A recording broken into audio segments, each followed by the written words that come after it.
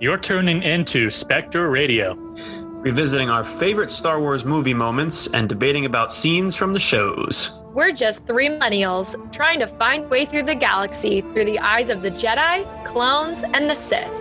I'm Wyatt. I'm Andrew. My name is Alyssa, and we are Spectre Radio.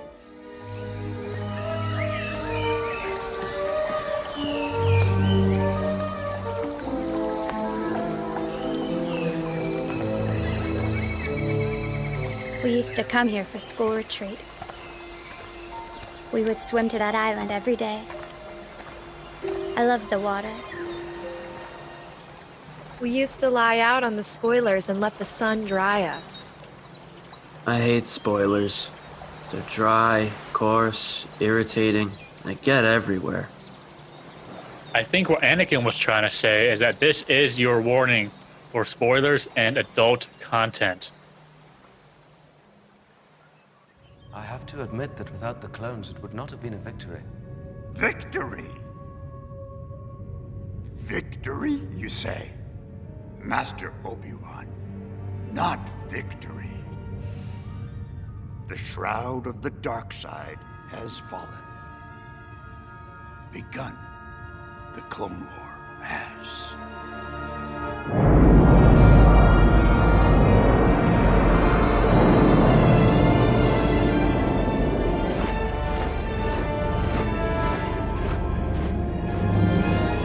Hello and welcome back, or welcome for the first time. You're tuning in to Spectre Radio. We are pumped to get going on today's podcast, our review of Episode 2, Attack of the Clones. Master Jedi Andrew, take it away with the opening crawl. There is unrest in the Galactic Senate. Several thousand solar systems have declared the intention to leave the Republic.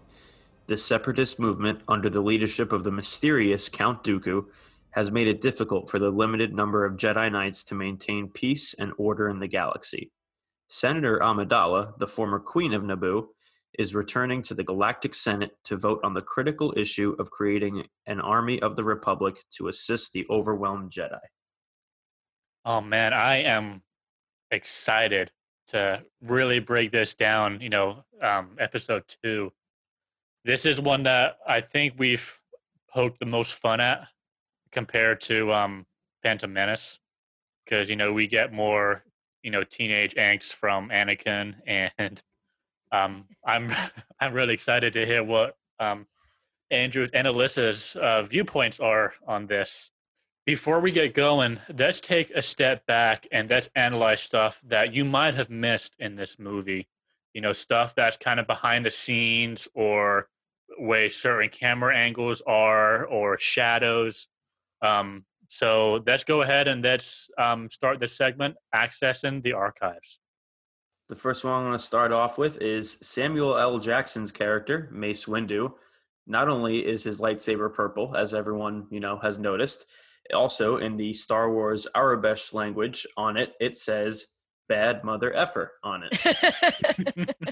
I didn't know it. I said it in Arabesh. That's really cool. Yeah, I heard the rumor was it's his favorite color, but he also wanted to be able to differentiate himself on the arena during the big battle scene at the end. Is that right? Yes, it is. Right, and then I heard that he begged George for like a year to give him a yellow saber, and George told him no, no, no, and then he did it, didn't tell him, and then when they went to watch it in the premiere, he was just blown away that he got a purple saber, and he found out at the same time everyone else did. That's wild. I had another one about a lightsaber too, really quick, Andrew.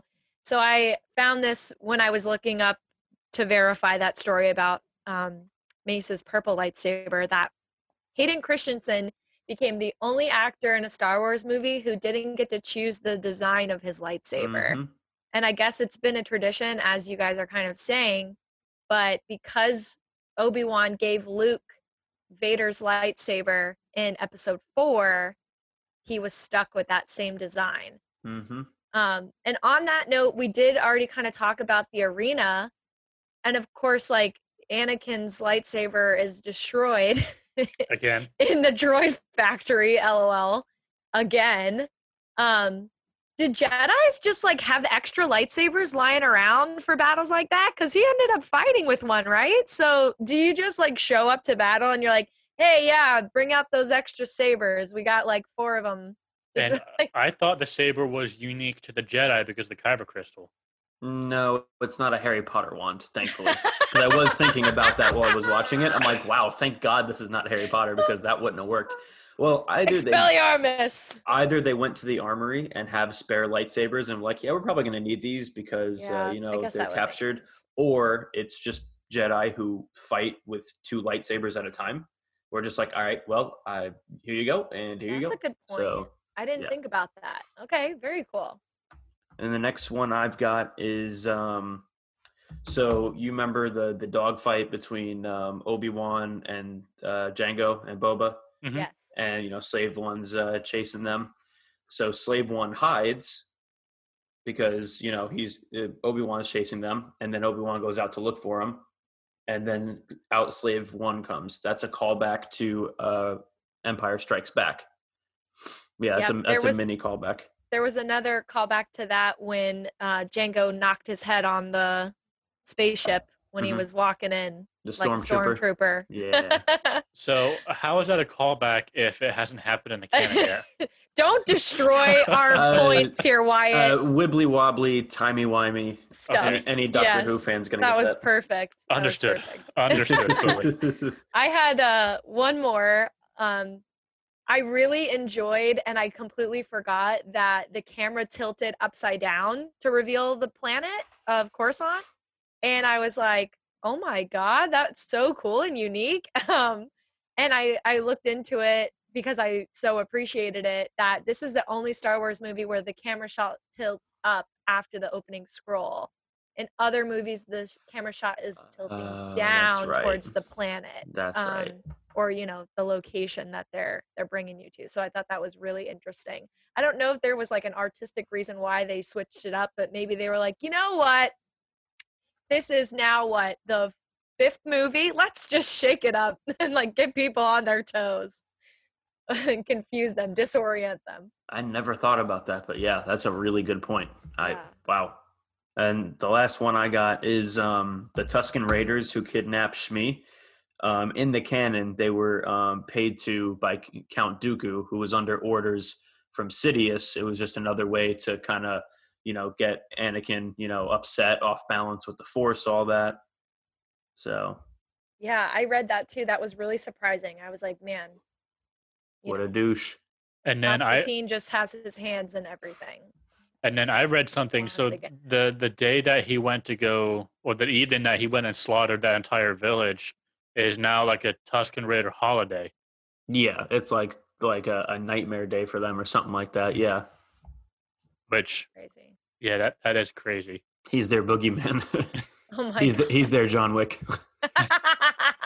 Okay. Oh my gosh, we're like bringing all the fandoms in today. Really Harry are. Potter, Doctor Who. It's great. Give me time. That's awesome. Yeah, and I have to say, I did love that we got to explore more of Coruscant in this movie and really get to see more of the city and all the speeders and all the like hiding alleyways and different camera views. But really love it because shouts to our friend Adam because Coruscant is an inside joke. I was just thinking about him. I was like, I bet Adam is very happy too. Right. I can't not think of Adam every time I think of Coruscant. Wow, Adam gets the first shout out. Look at him go. He will be on as a featured guest sometime in the future. So if you're asking who the heck are we referring to, you need to keep listening. Let's bring it back to 2002 when this movie first came out in the movies. What are some things that you remember back then versus, you know, watching it here now in 2021 on the Disney Plus platform? Andrew, what do you think? Watching it on Disney Plus as opposed to 500 times on DVD growing up, and the first couple of times on VHS, there were a couple of very small added things, kind of like for the Phantom Menace. Like every once in a while, you'd get a different frame of a crappier CGI version of Yoda. And by crappier, I mean the newer one they have on Disney Plus looks horrific. I think Alyssa touched on that for the Phantom Menace. It's just so, and then like it'll just have like smaller in between shots, like Camino In the original, you only saw Topeka City. I think that's how you pronounce it. They're just the one city. But if you watch it now on Disney Plus, there's more in the background. So it's like, oh, okay, they got like a whole civilization there. So what I remember, so around then there was a lot of sci-fi movies coming out when I was a kid, and I got to see them all with my uncles and my dad. So one was like Episode 2, one was X-Men 2. So this was all coming out within 2-3 years of each other. So it was a really good time for me growing up. It was a way for me to bond with my uncles, as I was 9, 10, I guess. I was blown away with everything about Yoda and blah blah blah. So just everything. That was it. At 10 years old, this was amazing to me. It definitely was incredible, and I think you made a really good point, Andrew, talking about all the sci-fi movies that were coming out and were popular. I was thinking again, because I love to reminisce and take you guys down memory lane of that time in our lives. Now in the early 2000s and not the 90s anymore, but one of the things I did remember was like Padme's different hairstyles from the movie, because she got to be a little even more flamboyant, funny enough, as a senator and not a ruler as a queen. But one of her hairstyles was, you guys, I'm totally losing you right now, but basically what I remember was really popular back then was crimping your hair. And it was like looked like a straightener, like a flat iron, but the plates on it were wavy. So it made your hair look like it was curly, but it wasn't. So any female listening, or maybe Wyatt, since he has a wife, will know what a crimper is. I don't know if Laura's ever done that, but I don't think she even owns that tool, to be honest. Yeah, I don't own one anymore. Now I just like braid my hair when it's wet, and when it dries, it looks like it was crimped. But that was like in style, I guess, because I think it was like really popular in the 80s, and it was like just coming back in the early 2000s. But I definitely remembered that, and it made me think of another popular strong female character from the early 2000s with crimped hair. Yeah, you guys totally know who I'm talking about, right? I got nothing for you. No, what are you talking about? Disney character, maybe? Impossible? No, she had straight hair. She had straight hair, but I loved Kim Possible. Yes, I was referring to Lizzie McGuire, of course. Oh. That was a good reaction. Yeah, she definitely like rocked all the weird early 2000s hairstyles, including the crimping. So anyway, I had to take you down that path. But speaking of hair, I definitely also remembered all of like the memes of Obi-Wan's Jesus hair. So gotta love that. All the photos or the memes of like the moms having the photos of Obi-Wan on their wall instead of Jesus. And then of course the memorable GIF of like Anakin and Obi-Wan in the speeder doing the like little dance up and down. Yeah, Andrew knows what I'm talking about. And then the other thing I remembered fondly from this movie was the difference between Jango Fett and Boba Fett. A lot of people get them mixed up, and it's obviously very easy to. One, because they're clones of, Boba is a clone of Jango. But to remember who was the quote-unquote father and who was the quote-unquote son, I always remembered Jango starts with a J. Jango's the dad. My dad's name is Jeff, starts with a J. So admittedly, I needed to have a way to remember that. But my list of things that I don't remember is much longer.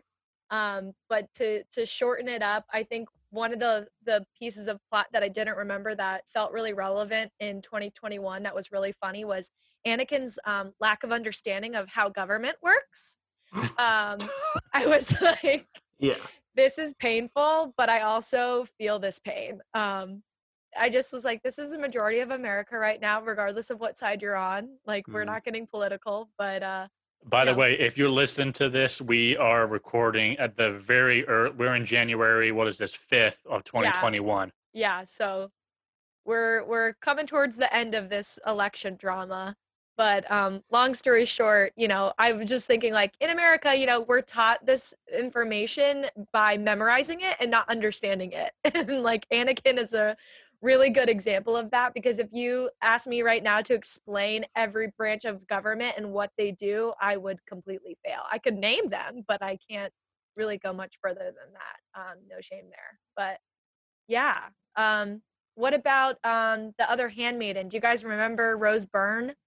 Mm-mm. She's from the movie Bridesmaids. She played like maybe the that's why she looks snooty familiar. friend who threw the bridal shower and was like one-upping the maid of honor. If you're an SNL fan, she was in that movie. She was also in X-Men, in a couple different X-Men movies. She was also in Get 'Em to the Greek. So if you check her out on IMDb, you'll be like, oh, I know who you're talking about. But as soon as I saw that handmaiden, I was like, oh my gosh, she looks so familiar. I've definitely seen her in other films as an adult, including Bridesmaids. That's where I recognized her from. Love that movie. I don't remember when I initially watched this movie. 2002, again, 10 years old. Mm-hmm. I don't remember where I was, what I was doing. Same. Never his mind on where he was, what he was doing. I wasn't listening to Master Yoda at that time. But I do remember watching it when I was younger. Kind of piggybacking off what Alyssa says, I don't remember all the politics in this movie. Much politics. Kind of what Andrew hit on in the Phantom Menace pod. By the way, if you haven't listened to that, you should pause this and go back and listen. So this reference makes sense. For being a movie that's a lot about politics, we know nothing about politics. And then they cut like the one scene about politics we actually kind of needed. Remember we were watching those at your house, the deleted scenes, like why she was coming back to Coruscant, because it was like a military creation bill, right, and stuff like that. And it's like nobody knows anything about that because they cut it. But I do remember watching this, and I've already at this point seen 4, 5, and 6, and I'm watching it, and I'm like, wait a second, the clones, aren't these bad guys? And again, 10-year-old mind, like obviously, like most people hadn't figured out that Order 66 is a thing, and that actually leads me to a question for Andrew. Oh boy! Since he's our resident, I don't know what to call you, like he's our resident expert. You can say it. Resident expert. Well, the real expert was unavailable. I'm the on-call one. Just kidding. What can I help you with? So, okay, Palpatine. Did everyone who worked with him as the Emperor know that he was Palpatine? You mean like now, like currently in Episode 2, or you mean late? Okay, in Episode 2, like does Count Dooku know his position in the Senate? Yes. Count Dooku knows. I think at this point, Mas Amida, the blue guy who's always next to him, I think he knows too. Almost everyone he has like a circle of like several people who would know that. I don't think like Newt Gunray or any of them know that. Right. So, but I believe they do still know that Dooku works for Sidious, but that I'm not even sure about. But man, talk about loyalty. Nobody ratted on him at all. And be like, they knew because they knew. Yeah. It was totally obvious. There was so much foreshadowing, and that was another point I wrote down. Like even from Episode 1, when he was doing the communication transmission, and it was like cutting out, and his voice was being pitched into this like evil cackling tone. I was like, oh my god, they're totally foreshadowing, the Emperor side of things over here. And I also wrote down like 4 other pieces of foreshadowing that I caught rewatching the movie. So there was a part when Anakin and Padme were in the droid factory where his arm got stuck and it was going to get chopped off. And I was like, oh my God, they're foreshadowing that he's going to lose his arm. Holy crap. I think it was the same arm. Yeah, I'm pretty sure it was. It was his right arm. And then I wrote 2 other, actually, no, sorry. I wrote foreshadowing about the arm twice. You were so excited about that. I was so excited to catch that. The last thing I wrote was Duel of the Fates round 2. Was that foreshadowing Anakin becoming a Sith when he was on a mission to go murder all the Tusken Raiders? I don't know. What do you guys think? When they are back on Tatooine after Anakin went and retrieved his mother, he gets all frustrated when he's playing with the droids and he gets all heated, and out of nowhere you hear him say, "I killed them." And we actually hear Vader's theme song in the back. Let's go back and take a listen. You're not all powerful. Well, I should be. Someday I will be. I will be the most powerful Jedi ever. I promise you. I will even learn to stop people from dying. Anakin. It's all Obi-Wan's fault. He's jealous. He's holding me back.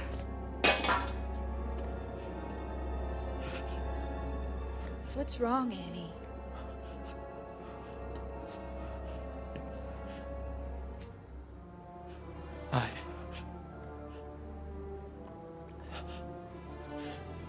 I killed them. I killed them all. They're dead. Every single one of them. And not just the men, but the women. And the children, too. They're like animals, and I slaughtered them like animals. I hate them.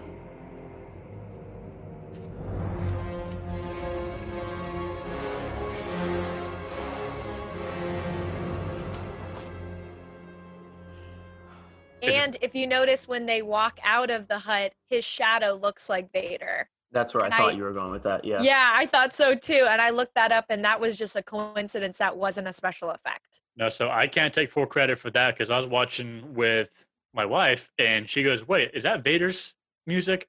I'm like, yes, Laura I'm coming in with the facts. I'm so proud. And that's where Yes. she learned that Anakin was Vader.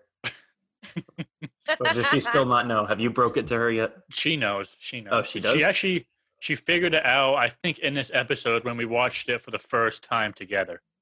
You mean like when he slaughters men, women, and children? The men and even the children. Yes. Oh my gosh. Oh, that's foreshadowing him killing children later. Yeah. God, that's awful. There's a lot of foreshadowing in this. So much. I think Yeah, that was an I had accidental I had a ton foreshadowing. of that, yeah. Alrighty, well, I think it's time for us to transition into our what ifs. And Andrew, what have you got for us? Alrighty, so as far as what ifs, there were a few, but I don't think we're going to be doing a lot today. So my what if was, what if when the Jedi showed up and, rescued the three of them kind of before getting involved in fighting thousands and thousands and thousands of droids, Yeah. what if they snuck out the same way they snuck in and somebody just grabs Padme and force jumps, and then they don't lose 180 Jedi, or I think it was like literally they showed up with like 212 Jedi, and like over 180 Padawans, Knights, and Masters died. Yeah. I didn't get the gravity of the carnage until I was just researching for the podcast, because there were some cameos from characters. If you're a fan of like Clones and Rebels, I saw Luminara and I was like, oh my God, she's in the movie. I didn't know that as a kid because we didn't have those TV shows. But in verifying that was her, I saw all the, names of everybody that didn't make it through, and was really that gravity didn't hit me until now. So that's a really good question. I feel like Star Wars has a really good way in every film of putting you in that situation where, someone will ask a question like that, or it's like, why is it this way? And your answer is always because it's a movie, because it's Star Wars, right? This is something that I'd thought about in like partial thoughts, but never a complete thought until I had seen it from a YouTuber that I like. So additionally, instead of why didn't they just, grab her and leave, why didn't they just leave their ships in orbit and prevent the Separatists from taking off from the planet and curb stomping the ever-loving crap out of them? instead of, Stop let's it. send a couple 100,000 clones and even more Jedi to their deaths against over 1 million battle droids. When it's just like, okay, we have weapons from space that can turn you into more sand. Oh my God. So fight, toe to toe, blaster to blaster, or do we just sit here and prevent you from making any more battle droids or having battle droids leave and subsequently Count Dooku leave? I think the same answer, because it's a movie. Yeah. Of course. But why? What do you think? Come back to me. I need to ponder my thoughts. My on that actual one. answer for that, Mace Windu answered, we're keepers of the peace, not soldiers. Clearly. Oh yeah, that's a really good point. And Clearly. I think like in the heat of the moment, they're not thinking in terms true. of strategy for war, right? I wrote down one of the quotes from Palpatine that made me laugh out loud. That's kind of applicable here. It's like, do you really think it will come to war? And he's talking to Yoda, and I said, well, it's not called Star Peace. Yeah. It's called Star Wars. I literally shouted that at the movie. So yeah, I think part of it is it's not the strategic battle like it was in the first episode, right? When they kind of had somewhat of a strategy or plan with the Gungans. LOL. That's a good point. Kind of fell apart on them, as it does in most Star Wars movies, but they did not have a strategy, right? They were prisoners. They were the three on the arena field obviously were prisoners, and Padme's holding her own, just like, yeah, let me uncuff myself. And Anakin did okay and started taming that creature, whatever he was dealing with. But yeah, I think it was more so like we're trying to stop the bleeding, right? Like, this is emergency protocol triage situation, and we're not on the advance. We're not on the attack. We're on the retreat. I think that was kind of the point of mind there. Survival. Yeah. Fight or flight, right? Kind of. Good idea. point. Yeah. I mean, they are, so the whole reason why all the Jedi are there is essentially a rescue mission for Obi-Wan. They don't know that Anakin's there because Anakin was told to stay with. That's probably how they should have known he was there. That's a really, because everything was going to hell. That was a really good point. Yeah. Right. I'm surprised we didn't get a scene where it's like Mace Windu just tearing into Anakin. Like, I told you to keep her safe, and we show up and she's tied up to a pole, about to be demolished by this cat rat looking thing. He's like, remind me to never let you water my plants when I go out of town. Oh my goodness. They'll all be dead. Oh my gosh. Well, that actually segues really well into my what if, since you just mentioned who is owning what part of each mission, right? So my what if is, what if the council had sent the more experienced Jedi for the more, what I would argue, more important mission to protect the senator? So what if they sent Obi-Wan to protect Padme, and they sent the less experienced Jedi to run an errand and ask a simple question and hunt down one person? I feel like sorry, go ahead. No, I was going to say, wasn't it Palpatine's order to send Anakin? It was. You're right. Yes, you're right. Sorry, I misspoke. So yeah, I think that's part of it, where he's manipulating and he wants the two of them to get together. So for purposes of the what if he wasn't involved and it was the council's decision, or we're speculating here. I think the situation is like when your mom asks you to grab one more thing at the grocery store when she's at the checkout, versus like leaving two teenagers alone in this beautiful romantic location with minimal supervision, and the supervision that they do have is a palace full of servants, right? We're like, these are like polar opposite situations. Like, I would feel way more comfortable being like, hey, Annie, can you go grab the milk? I forgot that on my list, versus like, hey, Annie, go hang out with this scantily clad woman on this really hot planet where you should swim in a lake and roll down a freaking beautiful hill. Like, I don't know. Do you think Anakin would have defeated Jango Fett? Would he not have escaped like he did, Obi-Wan, and then eventually, was killed by Mace? It starts to unravel a lot of things, right? Do you think things would be uncomfortable for Obi-Wan and Padme? I don't think they would be uncomfortable together. No? I don't think she was just, looking for anybody to shack up with. I think it was just more, her and Anakin. I also think that Anakin would have been on his own on Geonosis because they wouldn't have been on Tatooine. So they would have Sure. had to come from just as far away or whatever. So Anakin would have been screwed on Tatooine, on Yeah, Geonosis rather. that's a good point. Yeah, that is good. Do you think Anakin and Padme would have gotten together without being on Naboo? So, like, if we take that out of the equation altogether and we still have Palpatine in the equation where he's controlling this timeline and he wants the two of them to get together, and as Andrew stated earlier, he orchestrates the death of Anakin's mother, do you think that is still going to be a catalyst for them to be together? Is it not going to be that case without their love being this taboo thing because he's a Jedi and he's not, he's encouraged to have attachments, so he claims, which is false. I say yes. They still would have, without the lack of a better term, hooked up. The better term being gotten married. Same thing. Oh, please. They were not married until the last 30 seconds of the film. And they were doing plenty of other things. Yeah, plenty of other activities. Sure. Yeah, because Obi-Wan was sent on a mission to find the bounty hunter. So that takes Obi-Wan, which is obviously Anakin's master, away, which again leaves him unsupervised. Yeah. Looking back, I think Anakin held quite a bit of restraint. Can you explain that? I feel like they cut those parts out. They didn't show us those parts of the plot that you might be referencing as a 19-year-old man. Gosh, alone. 19-year-old with your first love, yeah. With this brick house of a woman in front of him. Who loves to show her belly every opportunity she can. I mean, if you had a six-pack, you'd be doing the same thing. Let's just be fair. We can level the playing field. So when she's packing on Coruscant saying, "Stop looking at me like that, you're making me uncomfortable," and then she packs all of the clothes that she wore for Naboo, did he really make you uncomfortable? Okay, so I actually wrote something down about that because I was thinking from my perspective as a woman being subject to the male gaze quite often.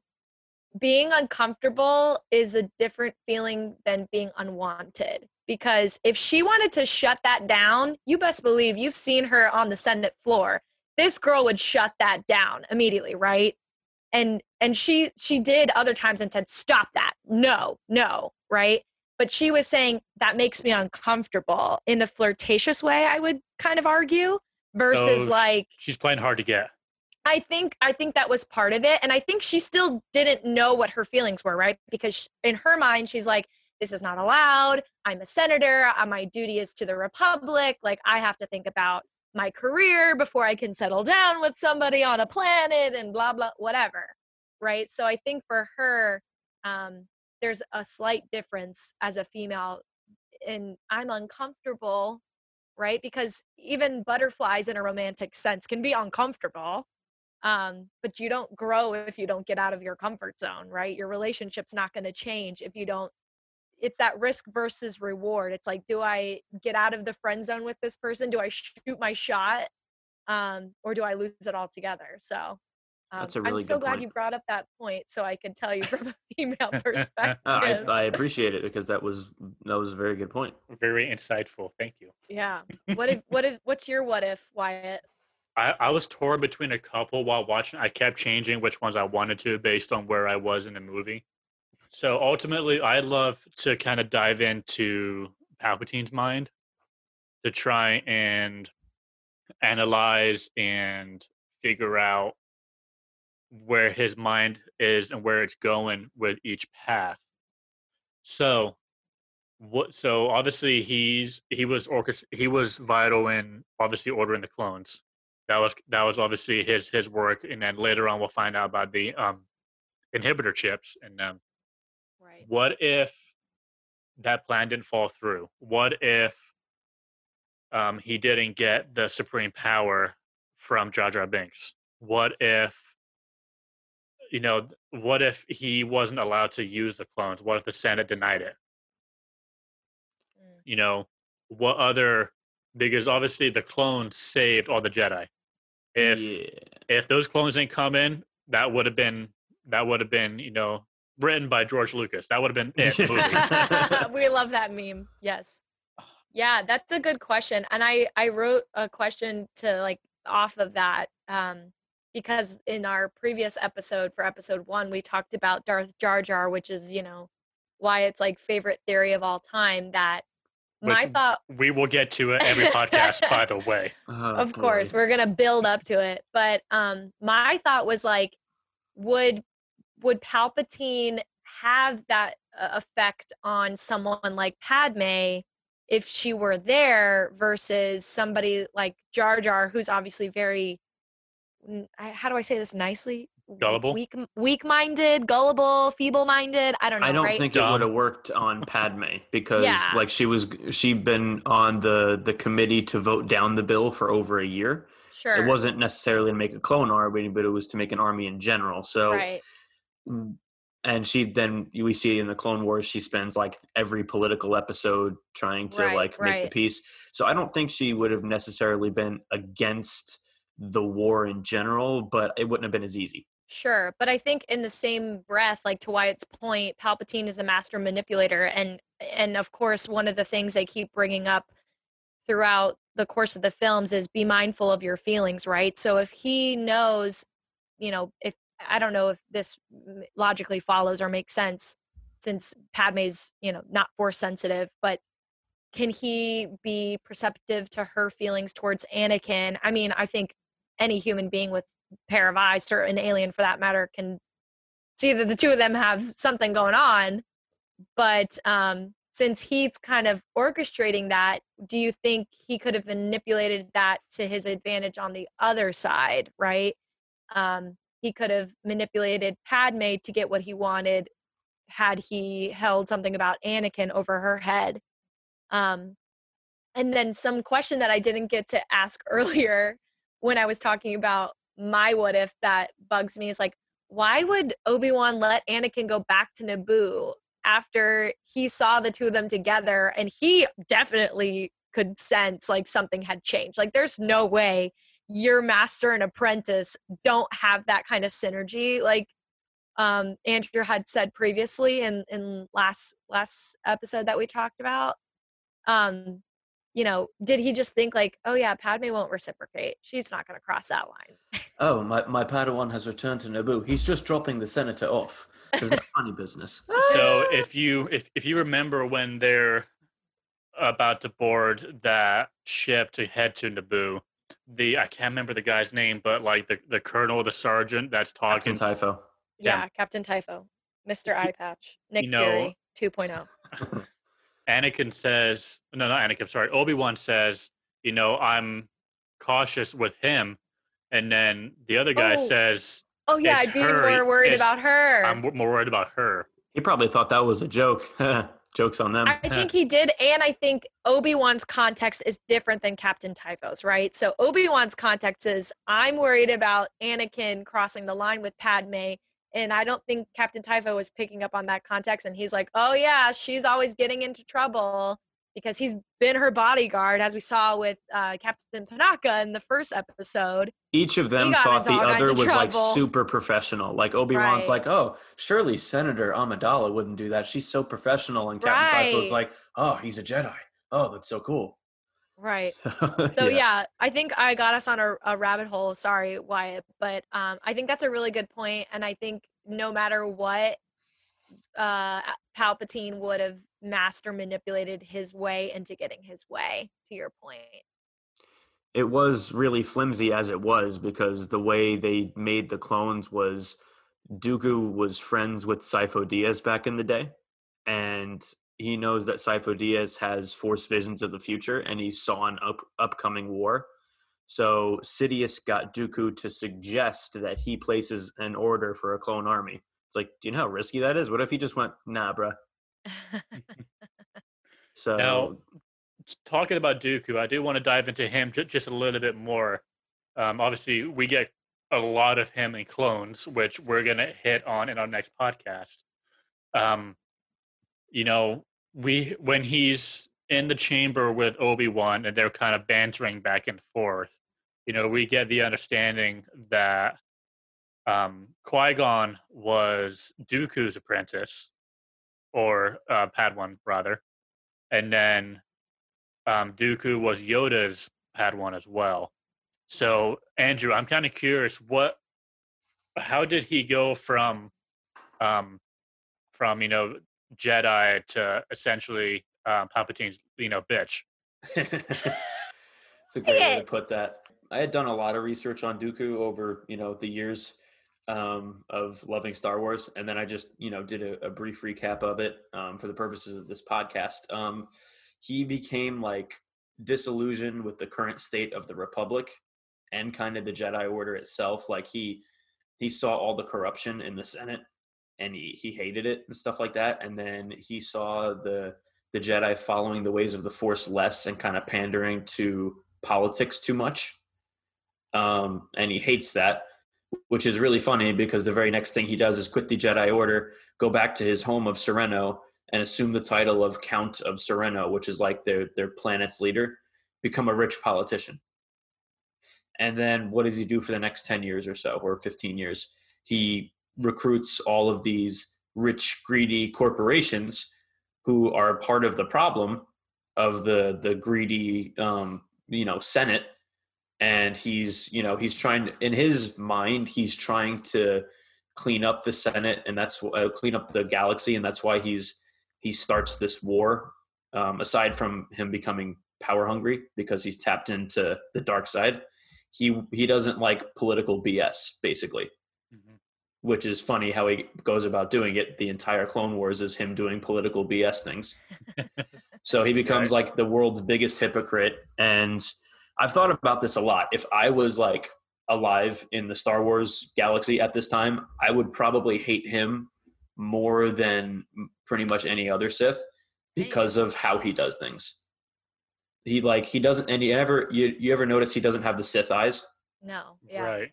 So, and I looked up why, and I was already pretty sure that I knew why. He never fully submersed himself into the dark side. He just saw it as a means to an end. He renounced his way to the Jedi Order, but he just wanted to become more powerful. That totally makes sense because there was a part in the movie where he clearly stated, I want to get rid of a Sith, not the Sith. Mm-hmm. And I was like, oh, what a revelation. Like, that's so different than, him saying, I want to be a part of this, but I don't want this one person in my way versus. Yeah. Really he kind of knew about Palpatine's plan to like bring in Anakin. Oh, for sure. He was pretty much told that the three of them would all live together and they would kind of break the rule of two. And I'm like, really? You're like 80 starting this Clone War that was supposed to last 3 to 5 years. Yeah. So like, did you really think like That's wild. Palpatine, who's younger than you, wasn't just going to like throw you out for like trade you in for like the newer, hotter model? Like, yeah. He can stay in the old folks' home with Yoda, like Obi-Wan said. That killed me. Yeah, but, the old folks' home. I was like, oh my gosh, that's savage. But that made me think of that fight scene between Dooku and Yoda towards the end where obviously it's like David and Goliath like all over again. And it made me think of like, and you guys will think this is wild, but it made me think of when I was growing up in summer camp, like probably around this time, even when this movie came out. I was always like really, really small for my age. Everybody was definitely taller and stronger than me. Same here. And yeah. And I remember one year at summer camp, they were like, we were bored. It was raining in Florida. And they were like, let's do like dodgeball. And then we got bored with that. And they were like, let's do wrestling. We're like 10-year-old kids. This was just not smart. But I remember they had like encouraged me to wrestle this girl who was like way bigger than me and stronger than me. And I just Yoda'd the crap out of that situation and just like swept her legs 400 different ways and times. And I beat her. And I was like, this is a whole like summer camp situation all over again. Obviously, Dooku got away, but still, that was kind of funny. Small but mighty. And kind of piggybacking off of that, and I feel like this episode is not really a revelation, but it's eye-opening to those who watched the original trilogy. And what I mean by that is Okay, imagine. Okay, look, think back to Yoda in episode 5 and 6. He's grumpy. He doesn't do much and is kind of grouchy. And now we see him in episode 2 jumping and actually dueling with a lightsaber. Yeah, So great point. so imagine the excitement on the generation before us who got to see Yoda firsthand kind of be this old grumpy grout. And now we get to see him actually battle. It's like sequels trilogy Luke Skywalker versus Luke Skywalker from The Mandalorian. One thing I will say about that, going back to now, I just got a fresh memory of the first time I saw this in theaters. When Yoda pulls out his lightsaber, like already fans were cheering because they were like, wow, Yoda can use the Force really well against this, powerful guy. That was already like, blowing people's Huge. minds. Yeah. Nobody thought he had a lightsaber because we don't see it. And So he's so when he's tiny. like, by our skills with a lightsaber, I heard some guy say, oh man, Yoda don't got a lightsaber. And I was just like, oh no. And then he pulls one out and everyone was like, holy crap. And then he just goes, ah! And it's he, like, green, attacks and you're him. like, yes! The entire theater like erupted in cheering and clapping. People were standing and hooting and hollering loudly. My dad and I were like, at first we were like, what the crap? And then we're like, oh, that's a really good point though. That set the entire theater off. I imagine it set almost every theater off the first time people saw it. Mm-hmm. Cool. Now let's transition into our final segment, which final thoughts, likes, dislikes about this movie in general. I liked it. It was a good watch. Watching it again, especially today. My likes is the CGI is phenomenal in this movie. If you think back to 2002, Oh Yeah. this is a phenomenally made movie. Again, Star Wars set the tone in '77 with A New Hope, and obviously they're ahead of the curve in every way possible. Mhm. My dislikes, which I feel like is going to be similar to both of yours, if not both, is the dialogue between Anakin and Padme. The how do I say this? Come on, right? give us your best impression. No. Especially that deleted scene where they're at her house. That was Oh my basically a Hallmark God. episode, was it not? was. Where yeah. like her and the mom are watching them outside talking about this cute boy. And, oh, we've totally seen how he looks at you. I'm like, I've seen every episode of Hallmark with my mother. That's what this is. And then the father's grilling Anakin outside. It's like, Yeah. is my daughter in danger? Yes, she's in danger. That's why I'm here. Could have done without half of that, but again, that's what attracts half of. Well, I won't say half, but some of Star Wars' fan base. Like my wife, this is her favorite episode by far because at the end, spoiler warning, they get married Of course. in secret, except R2 and C-3PO just kind of creeping and watching. They're the witnesses. Take that back right now. Remember Never. that time that I was a witness at your wedding? Did you just think I was sitting there creeping? Yeah, I've got a signed document somewhere that says that you were a witness. Oh but my God, that's hilarious. I think I'll play a devil's advocate a little bit for the worst parts. I know you were saying, obviously, it's bad dialogue. I would almost argue it was like bad acting in places that ruined the movie because I feel like some From of those who? lines, I'm getting there. Hold your Okay. horses. I have multiple examples. Oh, boy. I think boy. in some examples of the dialogue when he's saying, oh, this is the kiss you should never have given me. I don't want it to become a scar, blah, blah, blah. Some of that is like, you know what? When I was 19 or even younger, I wrote cheesy stuff like that in my journal.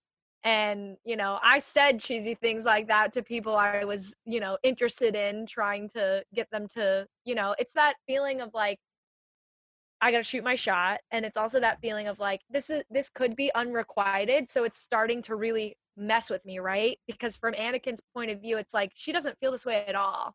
She's denied it forever and ever and ever up until this point. She's giving me flirtatious, looks and body language and other things, but her words are telling me something completely different. And so now you should have never kissed me back because you didn't feel this way. I think that's valid. Now, is the dialogue perfect? No. Is it somewhat what maybe a space teenager would melodramatically say? Who's to say? I don't know, right?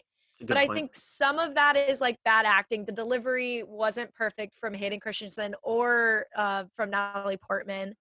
But I think the other piece of bad acting that really got me, and feel free to argue, was Shmi's dying scene. It was not good rewatching it. Yeah, it did not hold up well Like at all. dying on camera, like I've never done it, and I used to do like acting all the time, so I really have no room to speak here. But I would like to guess that playing a dying scene like that could be done a bit better. I won't gamble to say that I could do it better because I'm not a professional, but she very quickly went from like, is this real? You know, that was pretty good where she was like, is this real? Is this happening? Are you really here? To like, I'm dead. And it wasn't like it was like she just like dropped off like immediately. I would have loved to hear George Lucas ask, "Hey, we're gonna do that again. This time, can you can you die better? So fast? Can you die better?" Like, how do you ask that? So I think, you know, some of the dialogue makes sense. Like he said, she's forgotten me completely. Because when you're a teenager and the girl doesn't like jump at the, oh my God, it's so great to see you. It's, you know, hug you, amazing, whatever. You're instantly dramatic about it. And you're instantly like, my life is over, right? Mm-hmm. And she was just like, wow, you've grown up so much, you know, in a creepy way, which again, bad dialogue. But, you know, I think on his side of things, she's forgotten me completely is not a far-fetched thing to say as a teenager when it's unrequited love. But yeah, the bad acting continues with like the lip biting and all of it, like in those scenes by the fireplace, just cringy, not good. And then, of course, you know, I know we were pegging on this and ragging on this earlier in the podcast about the dialogue about sand. I will say I'm a Floridian and I hate sand. Okay, so that's totally fair. This guy has lived in the desert his entire childhood as a slave, so I'm sure his entire life has been I'm covered in sand. It is coarse. It is irritating. It does get everywhere, and I hate it too. So I guess hate it they don't too, have... but that's not where I would insert it when I'm flirting. Sure. Oh, no. Of course not. Of course not. But again, he's just like trying to just make conversation. He doesn't know what to say. It's hey, Wyatt. Hey, Wyatt. I hate sand. But I guess they don't have baby powder in space to just get rid of that. But you know, I think part of it that we're not thinking of, and I told you guys this when we were talking earlier this week, is a comic I saw online recently of just like a fan fiction art of Rey and Poe and Finn seeing rain for the first time for Rey, right? Because she had been on Jakku for so long in the desert, similar thought, you know, Tatooine, similar thought. And it was this really just like, it made me a little like wistful and emotional that it was like, wow, like what a cool moment for her to go from, you know, this crazy desert planet. And then of course she does go to Octo and she sees all the water and the greenness of that planet too. And she does remark on it in the movie, but imagine her seeing waterfall from the sky. That probably never happened to her on Jakku, right? So I think in a way it's like he's been to Naboo as a child. We know this obviously from the last film, but him just trying to like remark on things and impress a girl and just not good. But I will say the best parts for me were the locations that they filmed. I think this is probably one of the most visually stunning pieces of Star Wars work out there. And it's mostly because the environment is not CGI, right? A lot of the other environments and planets we get, you know, obviously in the original trilogy, you know, Endor is the redwoods in California, and that's not CGI. But a lot of these like very crazy locations that we get to later on, I feel like are almost like digitally enhanced in a way, right? So you're telling me Coruscant's not a real city? I'm telling you. It's Chicago. Yeah. Oh my gosh. Pretty close. But yeah, I think just Naboo is such a beautiful planet. And obviously Andrew and I are very biased because we're both Italian, but they did film a lot of the scenes in Naboo in Italy. They filmed some of it in Spain at that palace location.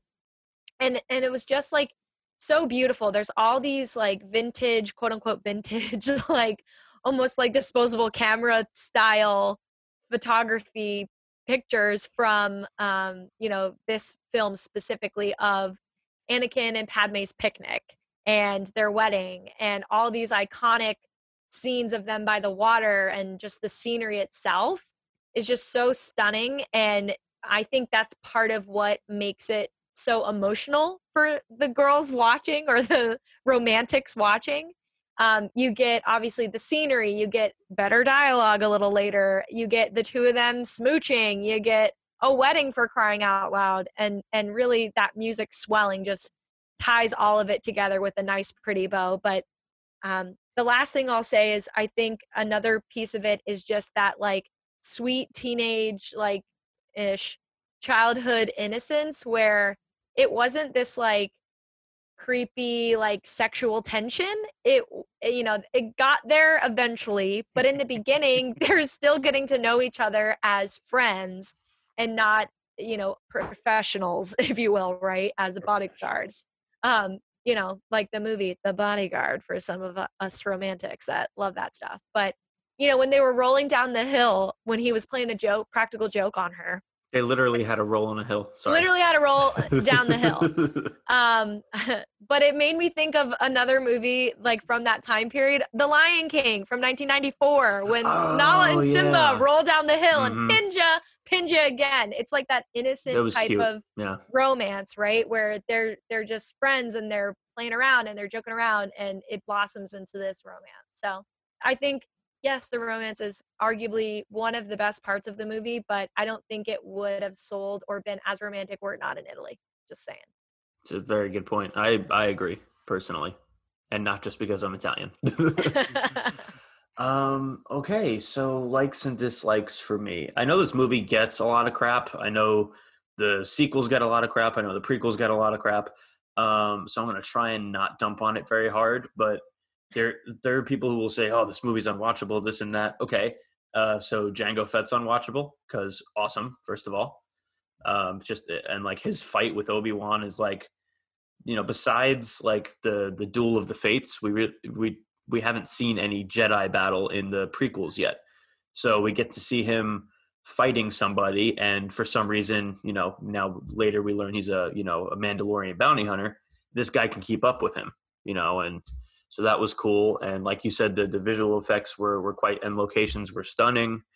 And then, obviously the Geonosis battle was really cool, but just being able to see the Jedi Order at its peak, them roaming the halls with all the Jedi. It's like, oh, they got Jedi everywhere. And, getting to see a couple hundred Jedi and all the different aliens. It's like, wow, that was kind of, it for me. And then everything with Yoda and Mace Windu, I always love. Things I disliked as a kid and still now don't really care for the politics. I now understand all of the politics, but just as they do in the real world. Just the Star Wars ones, right? Well, I understand politics some, but just as they do in the real world, they piss me off. Right, I was going to say, you understand, but I don't understand. Yeah. The audacity. Yeah, literally. So, again, Trilogy spends an ungodly amount of time on politics, which is somewhat necessary and somewhat not. And then another thing I didn't care for, you kind of healed the romance part of it a little bit for me, because I do agree with pretty much everything you said, and I hadn't thought about it that way. I guess like just the lack of logistical planning on the battles is going to bother me till the end of time. But again, you were right. It's fight or flight survival at that point. Keep telling me I'm right. I really like this. Keep going. Okay. I haven't been right since like 2013 when I started having female friends. So the only times I'm right is when I tell them they're right. I kid. So yeah, that's it for me. Cool. Well, this was episode 2, Attack of the Clones. This is our take on how we see the movie. our questions on the movie and how it connects to the rest of the trilogies, prequels, and everything else Star Wars related. Thanks for tuning in to this week's episode. In the meantime, check us out on Instagram at Spectre_radio and on Facebook as Spectre Radio. Be sure to submit your questions via social media for a chance to hear us answer them on our upcoming segment, Consult the Council. This is Spectre Radio, signing off. Everything changes.